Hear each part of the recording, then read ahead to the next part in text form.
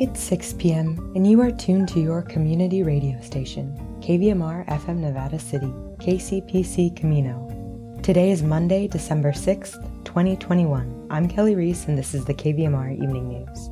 A special investigation on tonight's The California Report. A look at gun control enforcement. Despite its restrictive gun control laws, California has widely been failing to disarm domestic abusers. Then, in national Native news, a new bill looks to include Native American history and culture in California school curriculum. We'll hear from the California News Report before turning our attention to regional headlines and weather. We close tonight's newscast with a special commentary from Shirley Frericks, just in time for the holiday season. This is the California Report. I'm Leslie McClurg in San Francisco. A vaccine mandate for all students 16 and older in San Diego Unified School District can move forward. The Ninth U.S. Circuit Court of Appeals ruled in a 2-1 decision over the weekend. Judges had decided more than a week ago that the order would remain in place as long as the district continued to allow exemptions for pregnant students. But the district has since lifted that condition. The family of a 16-year-old has sued the district, claiming the vaccine mandate violates her religious beliefs. Attorneys for the family say they plan to appeal the decision to the U.S. Supreme Court. Under the district's policy, students must be fully vaccinated by December 20th, and anyone who isn't will be required to take part in remote learning. California has distributed rent relief to less than a third of the 400,000 people who have applied to its assistance program. KQED's Kate Wolf reports. As the eviction moratorium came to a close this fall, the state encouraged anyone who had outstanding rent payments to apply for rental assistance to stave off an eviction. But months later, hundreds of thousands of tenants and landlords are still waiting on help from the state. Deborah Carlton is with the California Apartment Association and says long pending applications are frustrating for landlords with expenses of their own. We're seeing cases where the application just shows submitted and being processed, but it's taking too long. A spokesman for the state maintains that the agency is turning around most applications in 30 days, but they get different priority based on tenant income, and the process can be slowed down by incomplete forms. For the California Report, I'm Kate Wolf. A warning about this next story. It contains some disturbing descriptions of domestic violence. California, the state with arguably the toughest gun control laws in the country, often struggles to enforce those laws. A new investigation from CalMatters finds the state has failed to take guns away from thousands of domestic abusers. And those failures can have deadly consequences. CalMatters' Robert Lewis reports. Kelly Gray's mom knew something was wrong.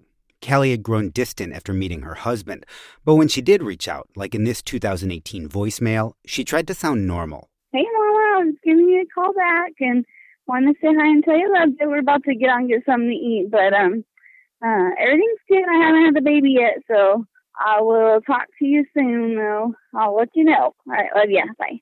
What Kelly's family didn't know was that her husband was keeping her a virtual prisoner in their Central Valley home, beating her with anything he could grab, a fire poker, steel-toed boots, even a hairbrush. Shortly after that voicemail, he allegedly drove her into the orchards outside town, kneeled her down, and put a gun to her head, ordering Kelly to say goodbye to the kids.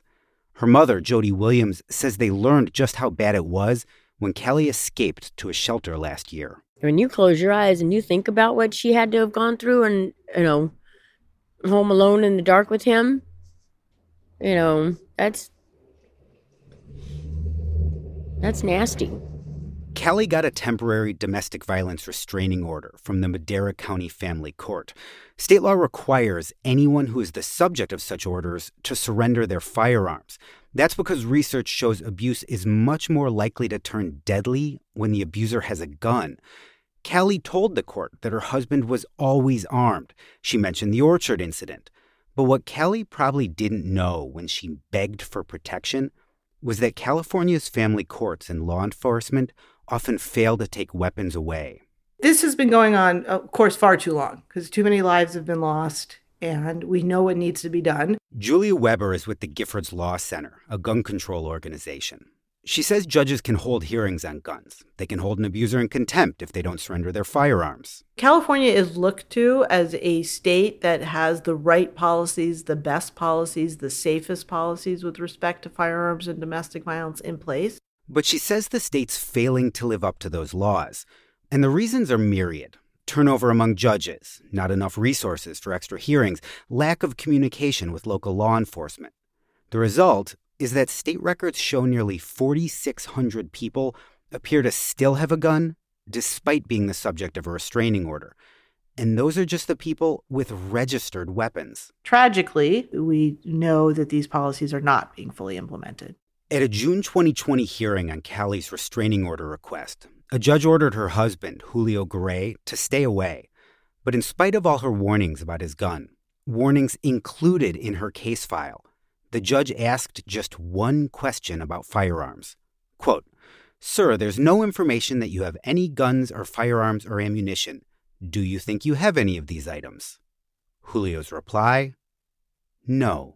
Good morning, ladies and gentlemen of the jury. I appreciate you folks being prompt. The tragic story of Callie Garay culminated in this same Madera County courthouse a few weeks ago, when Julio Garay went on trial for her murder. On July 14th last year, he stalked Callie to a doctor's appointment and shot her when she came out as she was loading their kids into a minivan. The loss devastated her family, who hope she'll be remembered as a sweet soul who died protecting her children. Again, Callie's mom. She made me happy. I love being her mama. I love being her mama. The jury found Julio guilty. He was sentenced last month to life without parole. After the verdict, the judge read aloud another standard court order, telling Julio if he had any guns, he'd need to surrender them. For the California Report, I'm Robert Lewis.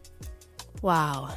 To read the full investigation into California's failure to disarm domestic abusers, go to calmatters.org.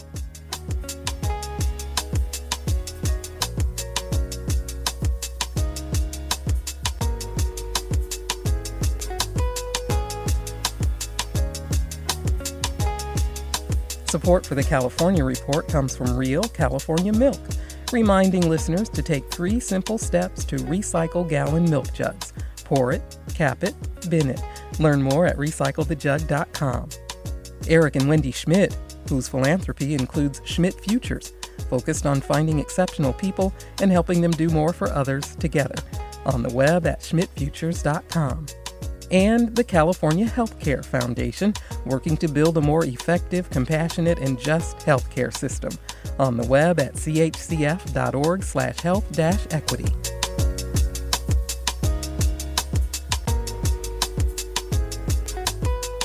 And that's the California Report for Monday, December 6th. We're a production of KQED Public Radio. I'm Leslie McClurg in San Francisco.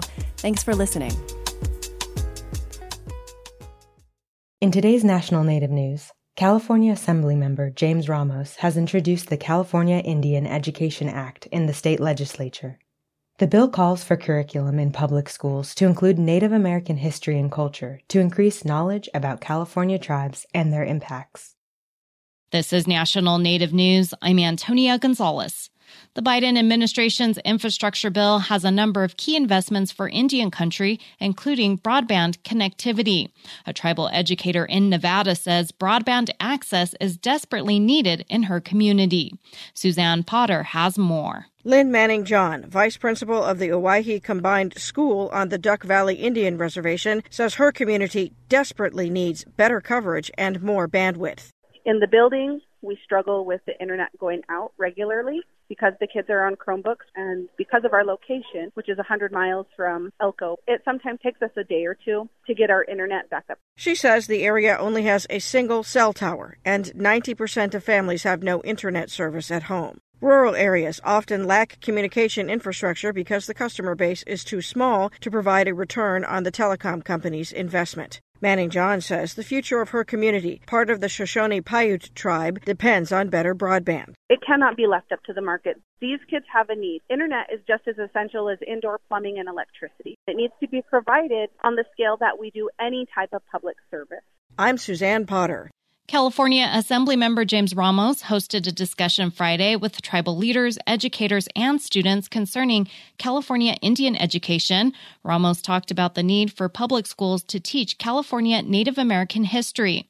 A bill he introduced in the legislature calls for state curriculum to include Native American history and culture to increase knowledge about California tribes and their impacts. Here's Ramos commenting on his bill during Friday's event in Palm Desert, which was streamed online. Working together as one body, moving together in a coalition, we're going to be able to make a change in the state of California.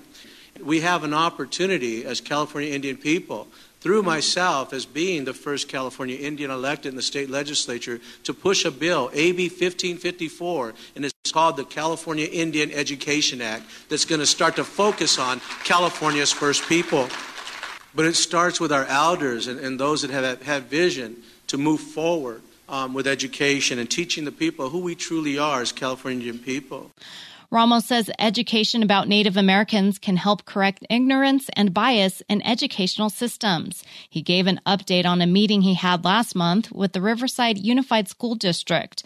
The meeting was held after a video went viral of a teacher in the school district mocking Native American dance and wearing a faux headdress to teach math concepts.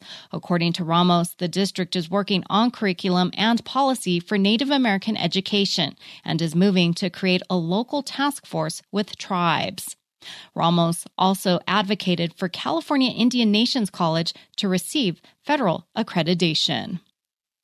The St. Regis Mohawk Tribe in New York is teaming up with a local church and charitable organization to help bring food boxes to the community. The tribe and the Mohawk Assembly of God will distribute boxes next week. More than 1,500 boxes will include fresh foods like milk, yogurt, fruits, and vegetables. The food boxes are sponsored by the tribe, the church, and in collaboration with CityServe and Rural Compassion. Alaska's largest statewide Native organization is gearing up for its annual convention. The Alaska Federation of Natives event will take place next week virtually due to COVID-19 health and safety concerns. The AFN is recognizing 50 years from the passage and implementation of the Alaska Native Claims Settlement Act. Discussions will explore the law and its impacts. The agenda also includes a number of priorities from healthcare, hunting and fishing rights to infrastructure needs. I'm Antonia Gonzalez.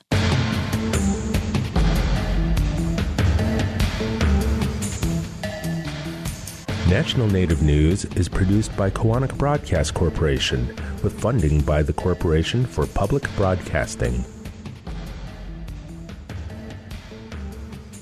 There are now booster recommendations for all 3 available COVID-19 vaccines in the United States, and you may choose which booster shot you receive. More info at aaip.org or cdc.gov/coronavirus, who support this show. Support by the Center for Indigenous Cancer Research at Roswell Park Comprehensive Cancer Center, dedicated to cancer research, medicine, and cancer care for Indigenous population. A no-charge online risk assessment tool is available at roswellpark.org/assessme. Native Voice One, the Native American Radio Network. We generally think of California as one of the most eco-conscious states, but this doesn't appear to always be the case. Up next, California News Service's Suzanne Potter explains how the state is not helping its environmentally friendly image when it comes to oil refineries. California-based facilities are refining half of all the oil drilled in the Amazon rainforests, according to a report released Thursday by the groups Amazon Watch and Stand.Earth. Now, organizations that fight climate change are calling on Governor Gavin Newsom to end oil imports from the Amazon region. Los Angeles City Council member Paul Koretz says California should not be a party to the destruction of a region that sequesters a huge amount of carbon and circulates 20% of the world's oxygen. As the Amazon is being logged, burned, and drilled and converted to other land uses, we're losing more and more of it. And at some point, it could cause climate change to be impossible to reverse. At the recent climate conference in Glasgow, Scotland, California joined the Beyond Oil and Gas Alliance, an organization committed to an oil-free future. On Earth Day this year, the governor committed to end fracking in the state by 2024 and all oil production by 2045. In October, Newsom proposed a 3,200-foot buffer zone for all new wells near residential neighborhoods. The oil industry claims these moves will cost the state jobs and tax revenue. The group Elected Officials to Protect America is circulating an online petition asking the governor to phase out oil production even faster and commit the state to 100% clean energy in all sectors. Dominic Frangillo, the group's executive director, says the state must defeat its oil addiction. California can ramp down production, increase use of clean cars, phase out oil drilling locally, and aggressively invest in a transition to clean energy. We won't need that oil. According to Greenpeace, the Amazon basin sequesters 100 billion metric tons of carbon, more than 10 times the amount of global emissions from fossil fuels. For California News Service, I'm Suzanne Potter. Find our 8 trust indicators to support transparency and accuracy at publicnewsservice.org. In today's regional news, Nevada County Public Health reports 93 new confirmed COVID-19 cases.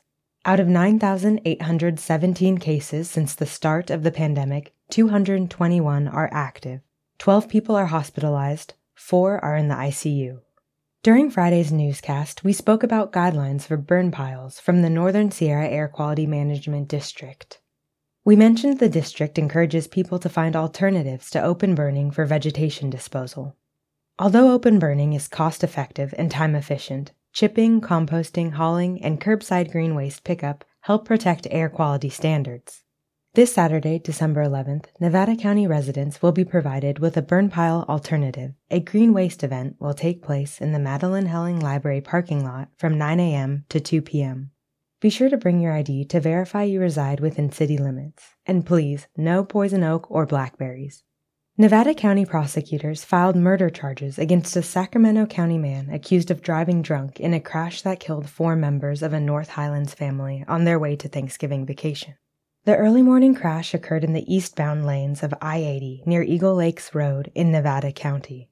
On November 22nd, the Nevada County District Attorney's Office filed a criminal complaint against the driver, Michael Scott Kelly, charging him with gross vehicular manslaughter while intoxicated. Prosecutors then filed an amended complaint, charging Kelly with 4 counts of murder and 1 count of gross vehicular manslaughter while intoxicated, according to Nevada Superior Court records. Jesse Wilson announced his candidacy for District Attorney of Nevada County in an open letter today. He says he seeks to retain his current position as DA in the impending June 7th election.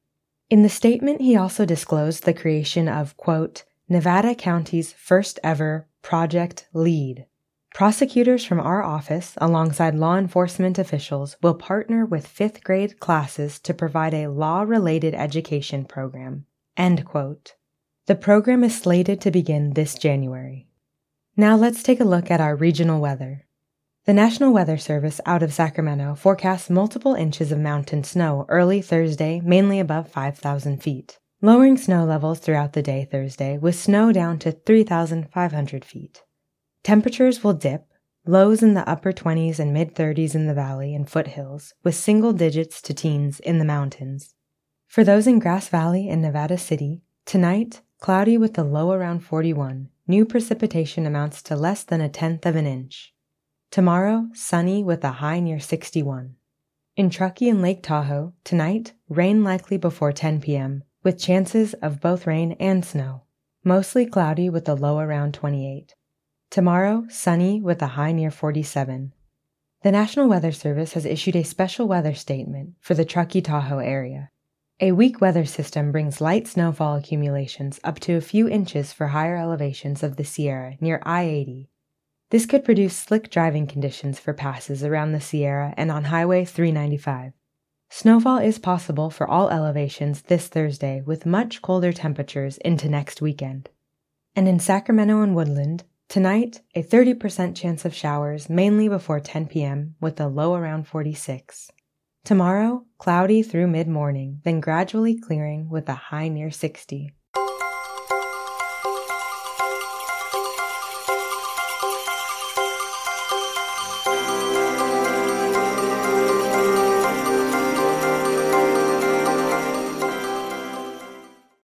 I'm not going to lie, getting and gifting presents is an exciting feature of the holiday season. However, so often many of the things we receive or give end up contributing to our overflowing landfills.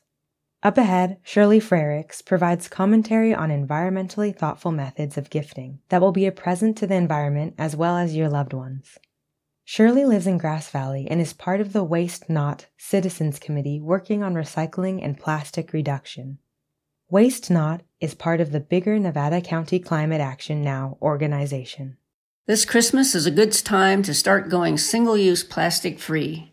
One of the big announcements at COP26 was the global methane pledge to reduce emissions 30% by 2030. Plastics in the landfill are one of the major contributors to methane as they break down, and that makes greenhouse gases, which contributes to global warming. We as consumers can help reach this goal by not buying much plastic in the first place and by reusing what we have. Start with gift buying. Giving the gift of you and shared experiences is as plastic-free as it gets.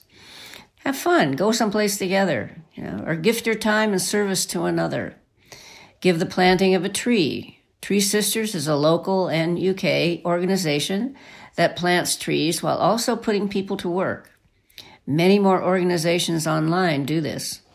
Plastic-free gift baskets can be fun to make, like one with shampoo in bar form, laundry detergent in small flat leaves from True Earth that replace those giant plastic jugs, bamboo paper towels that can be washed and reused, even bamboo toothbrushes. A gift certificate could be the best option, rather than doing something that might just get thrown away into the landfill.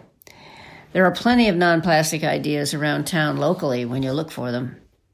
If you cannot find just the right thing locally, look online for package-free goods to see the new companies with lots of familiar products without the plastic packaging.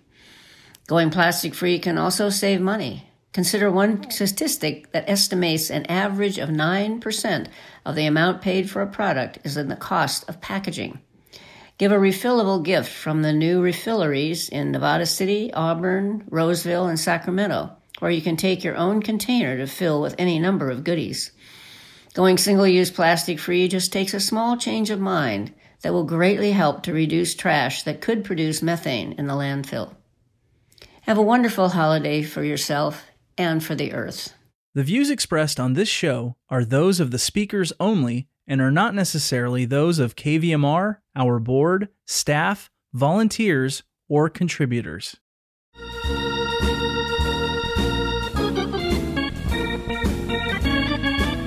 That's our newscast for this Monday, December 6th.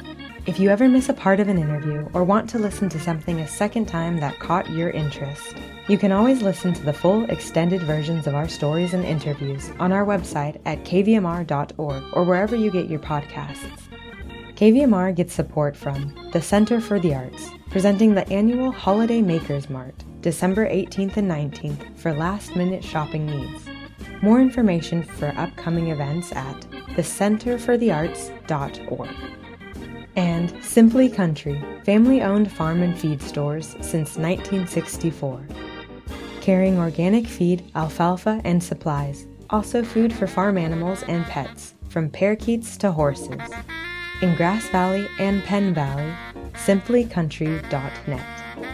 Stick around at 6:30, we have Disability Wrap.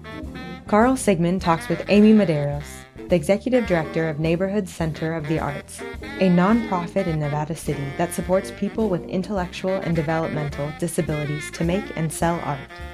Amy tells us how Neighborhood Center has been supporting their artists remotely through the pandemic and shares her vision for the center going forward. Then at 7, we have Democracy Now! With host Amy Goodman. The KVMR Evening News is produced by KVMR News Director Claudio Mendonça. Thanks for listening. I'm Kelly Reese, signing off.